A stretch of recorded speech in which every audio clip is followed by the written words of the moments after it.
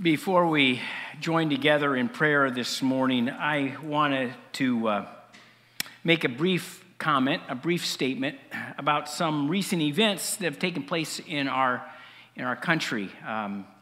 We, as Christ followers, and here at First Free as Christ Church, I want you to know that we condemn and denounce any and all racism, including anti-Asian racism.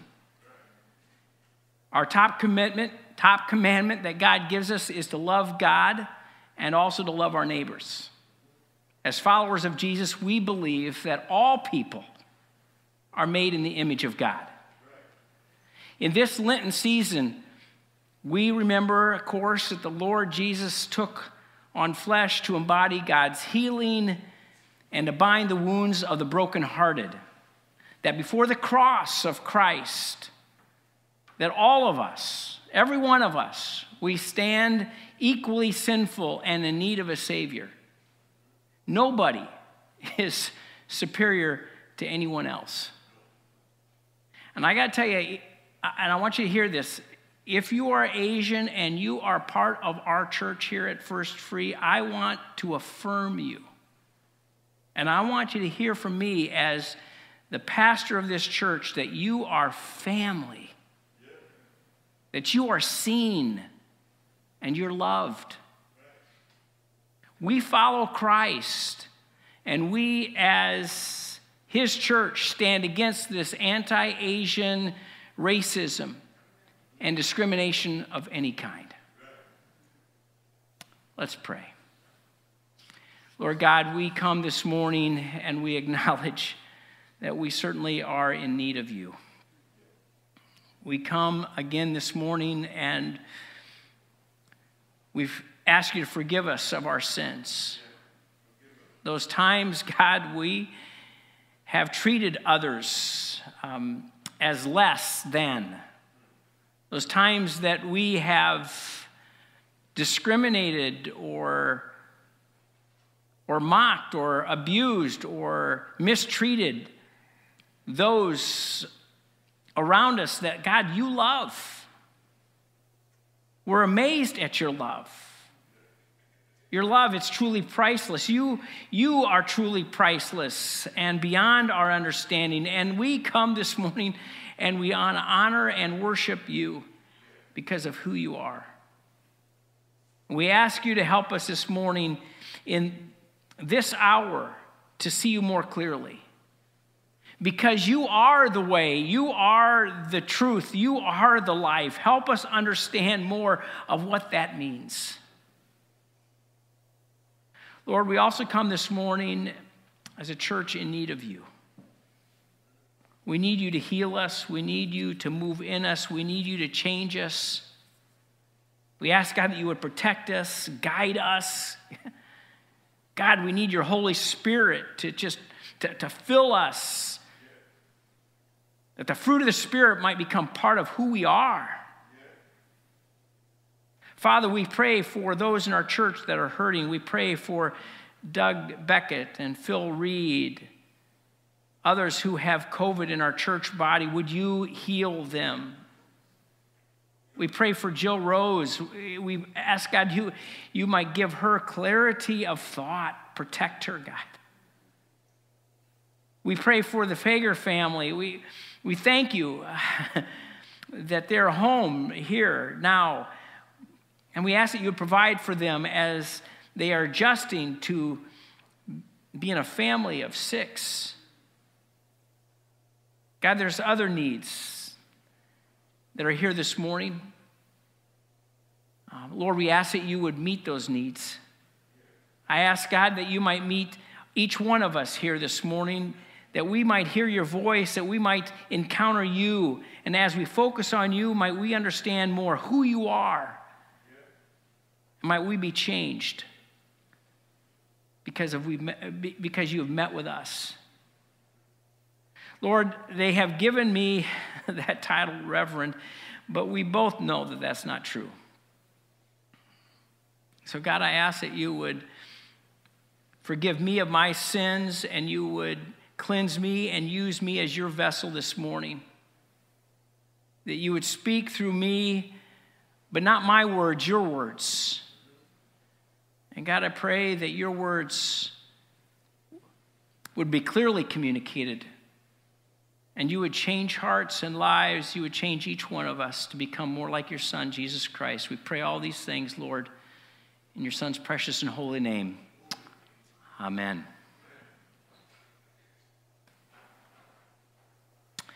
Many times we remember people by one mistake that they have made. You say the name Richard Nixon, and immediately, people think about Watergate, right? And they forget about his multiple trips to China. If you're a Minnesota Viking fan and you mention the name of Gary Anderson, immediately you think of how Gary Anderson missed that 39-yard field goal against the Atlanta Falcons in the NFC Championship game in January of 1998, costing the Vikings another chance of going to the Super Bowl. We don't know what would have happened. We can guess, but we don't know what would have happened. But if you go to church and you mention the name Peter, immediately everyone thinks about the time that Peter denied Christ. But I got to tell you, I think Peter gets a bum rap. Because there's much more to Peter and his character than just that one mistake. Despite that one famous mistake, do you realize that Jesus blessed him and built his church upon him? Despite his inconsistency, Jesus gave Peter a major role in the kingdom of God.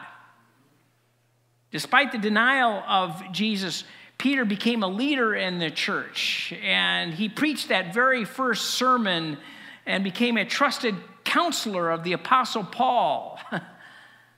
That one mistake, see, it didn't define Peter. You say, well, why not? I mean, how is it that Peter was able to overcome that awful mistake on that last night of Jesus' life to become, a leader in the church? And what might we learn from Peter that will enable you and I to allow our past mistakes not to define us? Well, before we look at Peter's colossal failure, I think, first of all, we need to remember a little bit about who Peter was. We need to get to know a little bit more about Peter. Remember back in Luke chapter 5, it was there that Jesus personally called Peter to come and to follow him. And after that time, Peter, he spent 3 years, think about this, he spent 3 years with Jesus, by Jesus' side, listening and learning from Jesus' teaching, witnessing Jesus' miracles, watching every move that Jesus made. And Peter, think about this, he was mentored personally and molded and developed for a life of impact and significance by Jesus. And although we might say that Peter was one of Jesus' most intimate and trusted disciples, I got to tell you, we might also describe Peter as being inconsistent.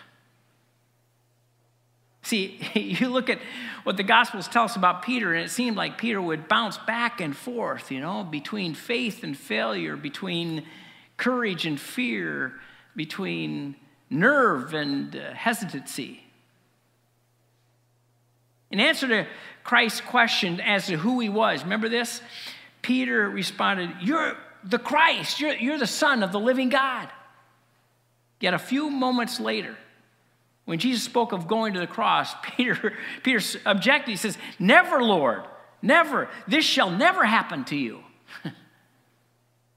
It was Peter on that stormy night there in that boat that called out bravely, Lord, if it's you, tell me to come to you on the water." And then a few moments later, you find Peter crying out, "Lord, save me." In the upper room, it was Peter who proudly declared, "Lord, you shall never wash my feet."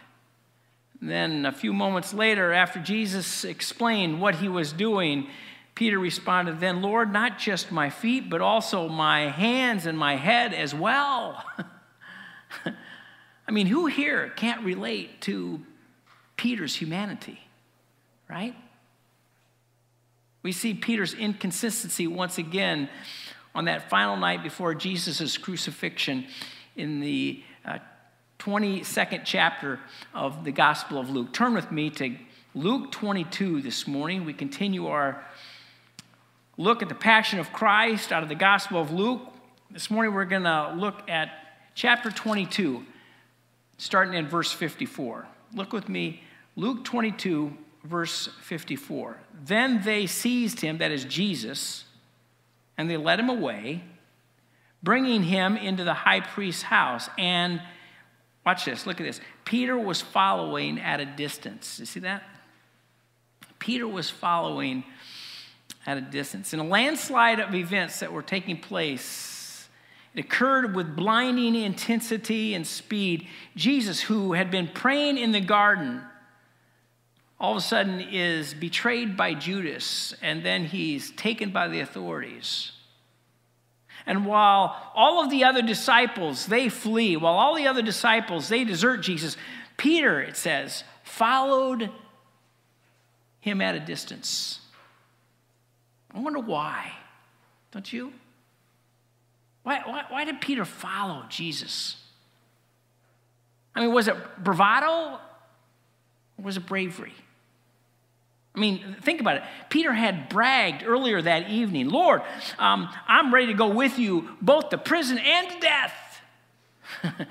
So probably was some bravado was involved here. That's the reason why he followed Jesus. But it might have also been bravery. I mean, when the soldiers had come to arrest Jesus, remember this? It was Peter who backed up his words by cutting off the high priest's servant's ear. Maybe it was both. Maybe it was both bravado and bravery. Was it curiosity or loyalty? Maybe. Matthew tells us Peter was following him at a distance and going inside with the guards to see the end. You catch that? To see the end. Evidently, there was some curiosity involved. Peter wanted to see how this thing was going to all end up. But there's also some loyalty. I mean, Mark's gospel tells us that Jesus, after he said to his disciples, the sheep will be scattered, Peter responded, Jesus, even though they fall away, I never will. I wonder, why did Peter follow Jesus into that courtyard? Well, maybe it was a mixture of all those things. Maybe it was a mixture of bravado and bravery and curiosity and loyalty. My guess is it was also because of love. See, Peter's love of Jesus, I think, motivated him to follow. You remember what happened after Jesus' death and resurrection? Jesus quizzed Peter 3 times if he loved him or not. And Peter responded each time, Jesus, you know all things. You know that I love you. See, I want to suggest to you, I think Peter's love of Jesus moved him to put himself at considerable risk. Peter, yes, he might have been inconsistent, but while everyone else was deserting Jesus, I have to give Peter some credit, don't you? Because at least he followed Jesus. But then the inconceivable happened. Even the bravest on that night stumbled and fell. Even the most loyal failed. One who had been called the Rock crumbled. Look with me at verse 55. It says this, and when they had kindled a fire in the middle of the courtyard and sat down together, Peter sat down among them. And then a servant girl, seeing him as he sat in the light, looking closely at him, said, hey, this man also was with him. But he denied it, saying, woman, I do not know him. Peter, you realize this, he was in the middle of some dangerous company, right? I mean, here he was sitting around a fire in the midst of the enemy. Conversation was going on around that campfire, talk maybe about the Passover crowds, about the fight maybe that had taken place earlier that day in the barracks, about that rabbi from Galilee. Someone takes a log and throws it onto the fire, and the fire flares up. And there in that new light, this servant girl, she spots this guy, this stranger, and she studies him, and she sees that he's a little bit uncomfortable, that he looks a little bit nervous, and she points to him and says, "Hey, this man was with him." And Peter quickly denies it. "Woman, I do not know him." Do you ever wonder why Peter didn't just leave right then and there? I mean, why didn't Peter bail out after his first denial? I mean, he should have, right? I mean, he should have remembered what Jesus had said. I mean, after he told that servant girl that he didn't know Jesus, he should have, at that point, recognized his own vulnerability and gotten up and left. But he didn't. Well, he stuck around. Which I think is a good lesson for all of us, isn't it? I mean, when you are in a hostile environment and you fall into sin, don't go back there. Don't convince yourself that you're able to stand up against it next time, because you will fall. In fact, you'll fall even further and it will be worse. That's why the Bible says, flee fornication, flee immorality, flee youthful lust, flee idolatry, flee the love of money. Peter stayed in that hazardous spiritual place for over an hour, and each denial became stronger than the previous one. Then comes a second accusation, but Peter fails again. Look with me at verse 58. A little later, someone else saw him and said, "You also are one of them." But Peter said, "Man, I am not." The first time Peter denied knowing Jesus, the second time he denies being one of Jesus' disciples. About an hour later comes the third denial. Look with me, verse 59. And about an interval, about an hour, still another insisted, "Certainly, this man is also with him, for he too is a Galilean." But Peter said, "Man, I do not know what you are talking about." And immediately while he was still speaking, the rooster crowed. Mark's gospel adds this to Peter's third denial. But he began to invoke a curse on himself and to swear, "I don't know this man of whom you speak." You put that in our vernacular today, Peter was saying, "May God strike me dead if I know that guy." Incredible collapse, don't you think? No matter what you may have done or experienced, listen, I can't imagine a more complete failure than Peter's. It wasn't just a moral failure. It was a complete spiritual breakdown. Everything his life had been about, everything that he had committed himself to, pledged himself to, was renounced. He had been a disciple, one of the chosen 12. He had walked and talked and he had laughed and celebrated with Jesus for 3 years.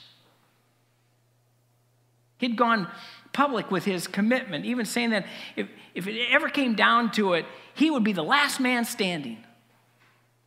Jesus had designated him to be a leader, a foundation upon which he would build, someone that would make a difference for the kingdom of God. I mean, Jesus went as far as to give him a new name. I mean, his name used to be Simon, but now you're Peter, the rock. But in a single night, even with Jesus' warning about him earlier that evening, Peter denied even knowing him. Not once, but 3 times. All of his words came back to him, all of his bravado, all of his posturing, all of his spiritual confidence. Some rock, huh? So what do we do with Peter's collapse? I mean, how do we explain Peter's failure? Let me suggest Peter's collapse can be explained in this way. Because of Peter's overconfidence in his own spiritual strength. I think he failed to recognize his own personal weaknesses. Peter thinks he's able to stand up for Jesus, but he's not as ready for the battle as he thinks he is. And as a result, Peter makes one of the biggest mistakes of his life. But let's remember that his sin here is one of a spontaneous denial and not a deliberate one. I mean, Peter's inconsistent, but he isn't a hypocrite. I mean, I hear people say all the time, well, one sin is as bad as every other one. I mean, all sins are equal, right? I got to tell you, that's not true. It's true that one single sin separates you from a holy God. In that way, they are all equal. But it's not true that all sins are the same. I mean, some are more hideous than others. You back in the Old Testament, and you could find the specific penalty, for example, of stealing a sheep was you were to restore the sheep fourfold. But the penalty for kidnapping a person was execution. See, sins vary in degree of wickedness in the eyes of God. And sin varies in motivation too. Some are premeditated, some are impulsive. God differentiates between falling into sin and scheduling sin on your calendar. There's a major difference between the sin of Judas and the sin of Peter. Judas' sin was a greater sin because, listen, he had been plotting it for a long time. Peter's sin was impulsive. He didn't go into that courtyard intending to deny Jesus. No, he thought he could withstand being there in that crowd. We do, all of us, don't we, the same type of thing all the time? I can go to that party. I won't give in. I can date that unbeliever. I'll convert him. I can watch that movie. It won't affect me. I can miss church. No big deal. I could be on that internet site without it ever affecting me. I mean, I can handle it. Peter failed to recognize his weaknesses and his liabilities, and the end result was tragic. As Peter's third denial was still on his lips, the rooster crows. And Jesus turns and he catches Peter's eye. And suddenly Jesus' words from earlier that evening come back to Peter, and he goes out. And Luke tells us he weeps bitterly. The rock had collapsed into the story. Now listen, I have a pile of stones, available up here for anybody willing to come up here and claim that they're without sin. If you've never denied Christ, never sought to preserve yourself or your name over Christ and his name, then I want to welcome you to come on up after the service and grab a stone. Whoever has never chosen the easy route of disobedience rather than the difficult route of obedience, then I invite you to step forward. Anybody? Nobody. That was my guess. Because we've all sinned, right? We all have failed. We all know what it's like not to stand up for Jesus. We all know and can identify with Peter what it's like to be overconfident in our own spiritual strength. We all can relate to Peter. Do you know the sentence here in this passage, in this story, that stands out to me? It's the beginning sentence of verse 61. Look with me. And the Lord turned and looked at Peter. The Lord turned and looked at Peter. What do you think Peter saw in the eyes of Christ in that moment? Condemnation? Disappointment? Anger? I don't think so. I mean, I want to suggest that Peter saw love in Jesus' eyes.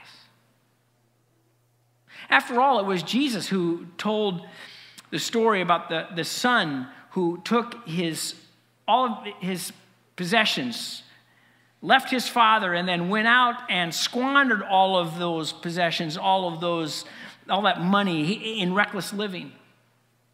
And then after coming to his senses, this son, he returns to his father's home, hoping at least to be received back as a servant. But instead, the father runs out, remember the story? To meet him. The father gives him the best robe and gives him a ring to put on his finger and put brand new shoes on his feet. And he throws this big welcome home party for him. And that story was all about grace. That story that Jesus told and Peter was there listening to was all about forgiveness. That boy didn't get what he deserved. No, he got mercy. So I think when Jesus catches Peter's eye in that moment, that Peter sees mercy. Peter sees compassion. And Peter sees love. And that love leads to Peter's restoration. There's that same look later after Jesus' resurrection that I think Peter saw in Jesus over that fire there on that beach. As Jesus was restoring Peter with his repeated question, Peter, do you love me? He was reminding Peter how much he loved Peter. He was reminding Peter of his complete forgiveness. Let me ask, after you fail God, do you expect to see love in Jesus' eyes? After you sin, do you ever hear Jesus ask you the question, do you love me? That question, it's the first thing on God's mind after you fail him. See, when we sin, I got to tell you, it's our betrayal. It's our disowning of Jesus. When we sin, we're the ones who turn away. And Jesus is asking Peter here, do you want to be in relationship with me or not? God wants to forgive us. God wants to restore us. God wants to be close to us and accept us right where we're at. But do we want that with God? You may say, well, of course I do. I mean, who wouldn't, right? But be careful. I mean, you can want to know about God and you can talk about God and you can think about God, even do things for God and not want to love God. Do you really want to deal with your sin and turn from your sin and own your sin and come to God with a tender heart, a heart that wants to be restored? What's encouraging about Peter's story is that he learns from his failure. Fast forward to Luke's second book, the book of Acts. And now we see this same man who had once had this colossal collapse, now on the streets, in the public square, risking everything to tell others about the love and the forgiveness that he found in Jesus. I mean, he's full of the Holy Spirit, and he's preaching, and he's serving God. And we say, well, why could he do that? Because he knew his own sinfulness, and he also knew Christ's love. He knew he was weak, but he also knew God's strength. He knew he was broken, but he also knew that he was forgiven. In the gaze of Christ, Peter saw the gospel of Christ. You understand the gospel? The gospel of Jesus Christ has two movements to it. The first movement says, I am more sinful and flawed than I ever dared to believe. And the second movement follows very quickly and says, I am more accepted and more loved than I ever had hoped. And in those two movements, the gospel destroys both pride and fear. Have you ever experienced the gaze of Christ? Christ's forgiveness, listen, it's not just for Peter. God offers complete and total forgiveness to anyone who wants it. When Jesus died on the cross and said, it is finished, he was saying, I have paid the price for every sin, for every failure, for every mistake, for every screw up. Even yours, mine. See, Jesus didn't come to condemn. No, he came to save. He came to offer a new life. Now, that doesn't mean you ignore the lessons that should be learned from our sin, or sometimes that there's consequences to our sin that linger, or there are sins or something that God takes lightly. But sin doesn't have to end your life. It doesn't have to be the final word. It's not the final verdict. Because of what Jesus did on the cross, you can come before a living and loving God and say, I'm sorry, I really do love you. Forgive me. And he will. But that's not all that he will do. He'll also say, now let's start over. Follow me. Listen, you may be sitting here, you might be watching online and wonder if you can ever push the patience of God to the limit and never get another chance.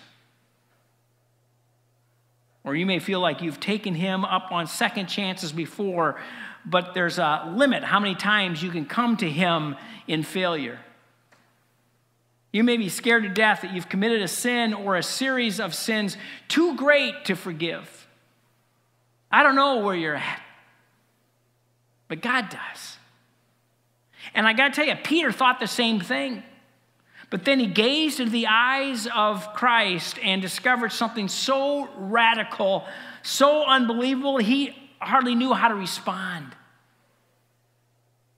He discovered God's infinite love, God's infinite grace. He discovered that God is the God of the second chance, and the third, and the fourth, and the fifth, and the 100th chances. He's the God of new beginnings, no matter how many times they're needed. Listen, don't run from your failures.